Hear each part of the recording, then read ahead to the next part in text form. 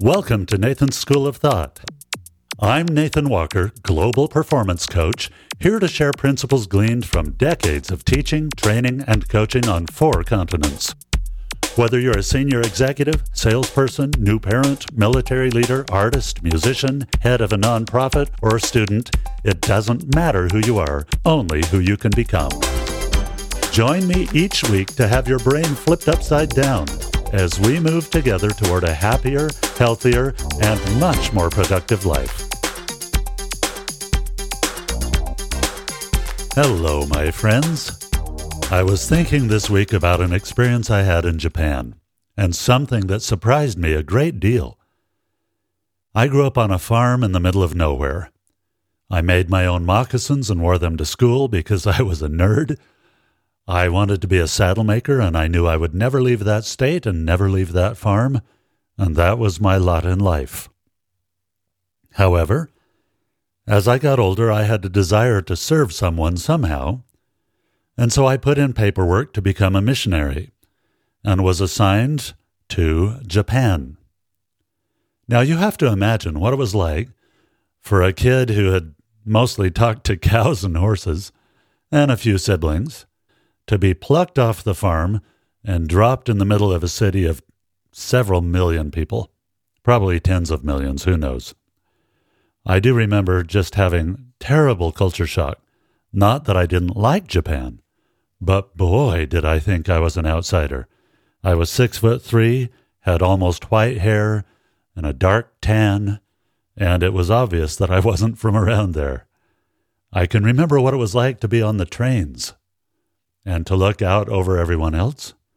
I remember being excited and a little curious and somewhat nervous about different kinds of food.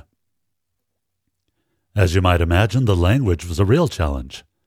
I had been through an intensive language and culture training program that lasted somewhere between 9 and 12 weeks, but that was my only introduction to Japanese, and I was expected to speak that language for the next 18 months.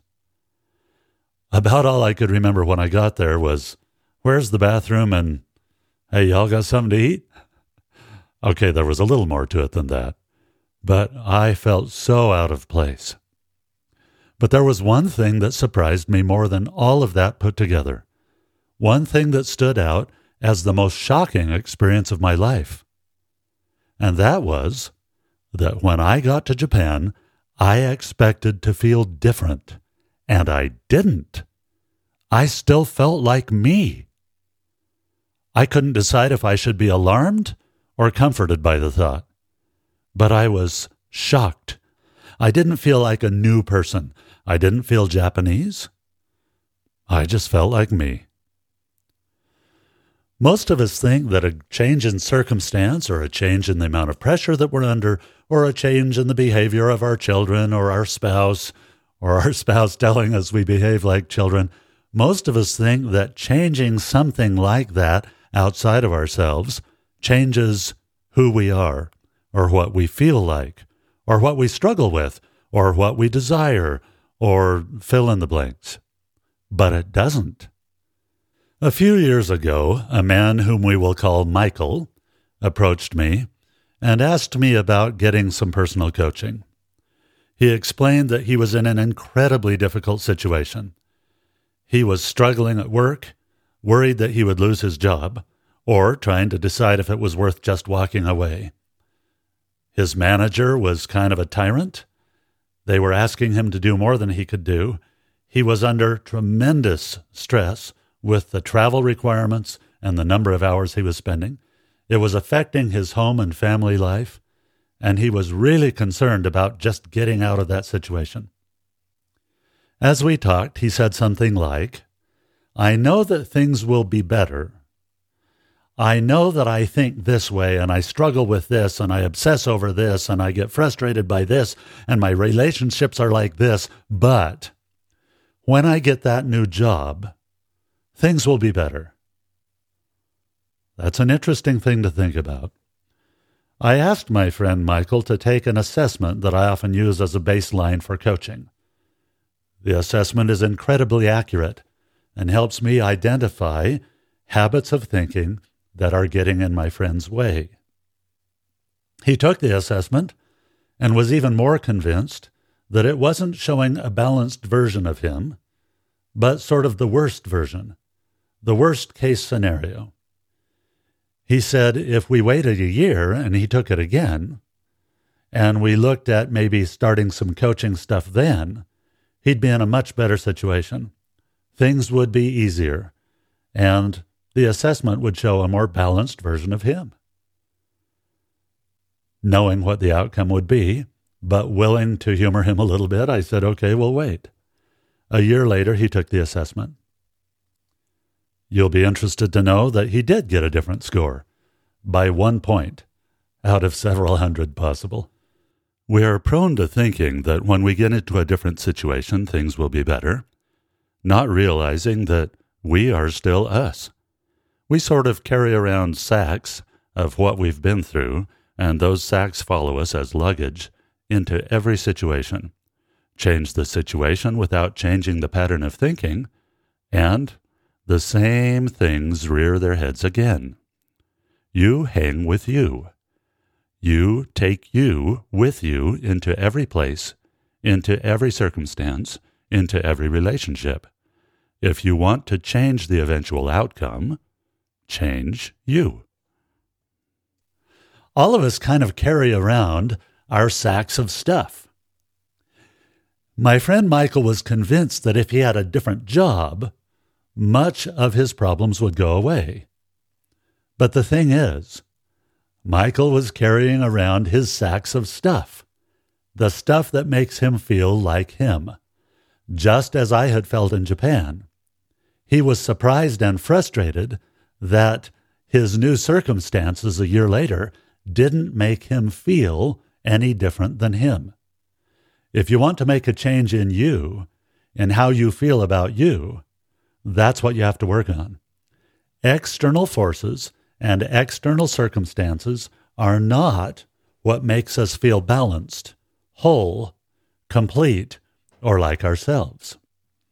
Too many of us take our opinion of ourselves or our feelings about our own value from outside our own minds and our own bodies.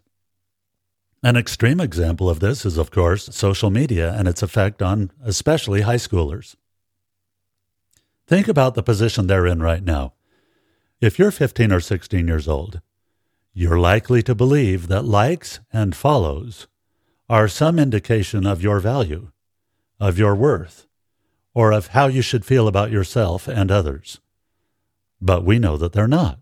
They're completely false. They're simply an external, shallow indicator of another person's preoccupation. We cannot take our opinion of ourselves or our value from what external forces have to say. We are wise, however, to examine that feeling that we have about who we really are. You remember, are completely unique. Your strengths, your capabilities, your passions, your ability to serve others and change the world is completely unique to you. Feeling like yourself is a place that you should learn to be comfortable in.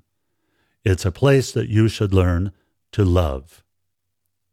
Never allow yourself to be influenced by external things, circumstances, friends, jobs, managers, the words of a friend or a foe, to the point that you start to believe them. You are important simply because you exist. God doesn't create creatures just to throw them away. There must be some reason for you to be here. If you're still alive, you still have work to do. Now, for a living, I help people with this, but only when they decide that they want to think a different way. If you decide to change your circumstances by changing your spouse, your job, your religion, your community, even your group of friends, you will find that that's not a lasting change, and that you still feel like you. If feeling like you is a bad thing, that's a sad place to be. If feeling like you is a good thing, you can learn to value and appreciate it even more.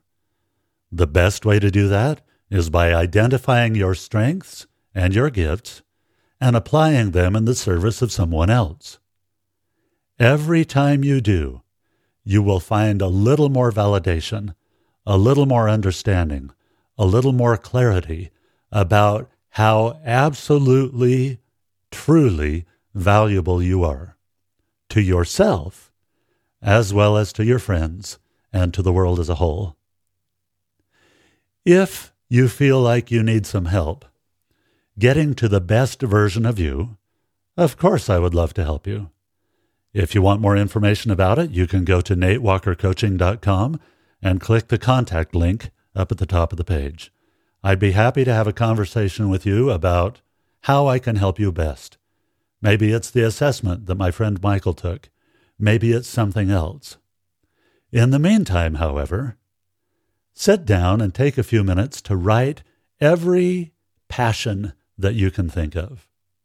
Write every strength that you believe is yours. And then think of ways that you could apply those strengths and those passions in the service of someone else. If you want feeling like you to be the best thing ever, that's where you start. If I can help you identify the habits of thought that are getting in your way, I will gladly do so. If you take time to study your own self, your own gifts, your own experiences, your own lessons, and your own passions, then it doesn't matter if you're in Japan, or at work, or at home, in the bathroom or the kitchen, in the office or on vacation. Being you will be a wonderful thing to be, and others will be drawn to it. Ja, mata ne. We'll talk again soon.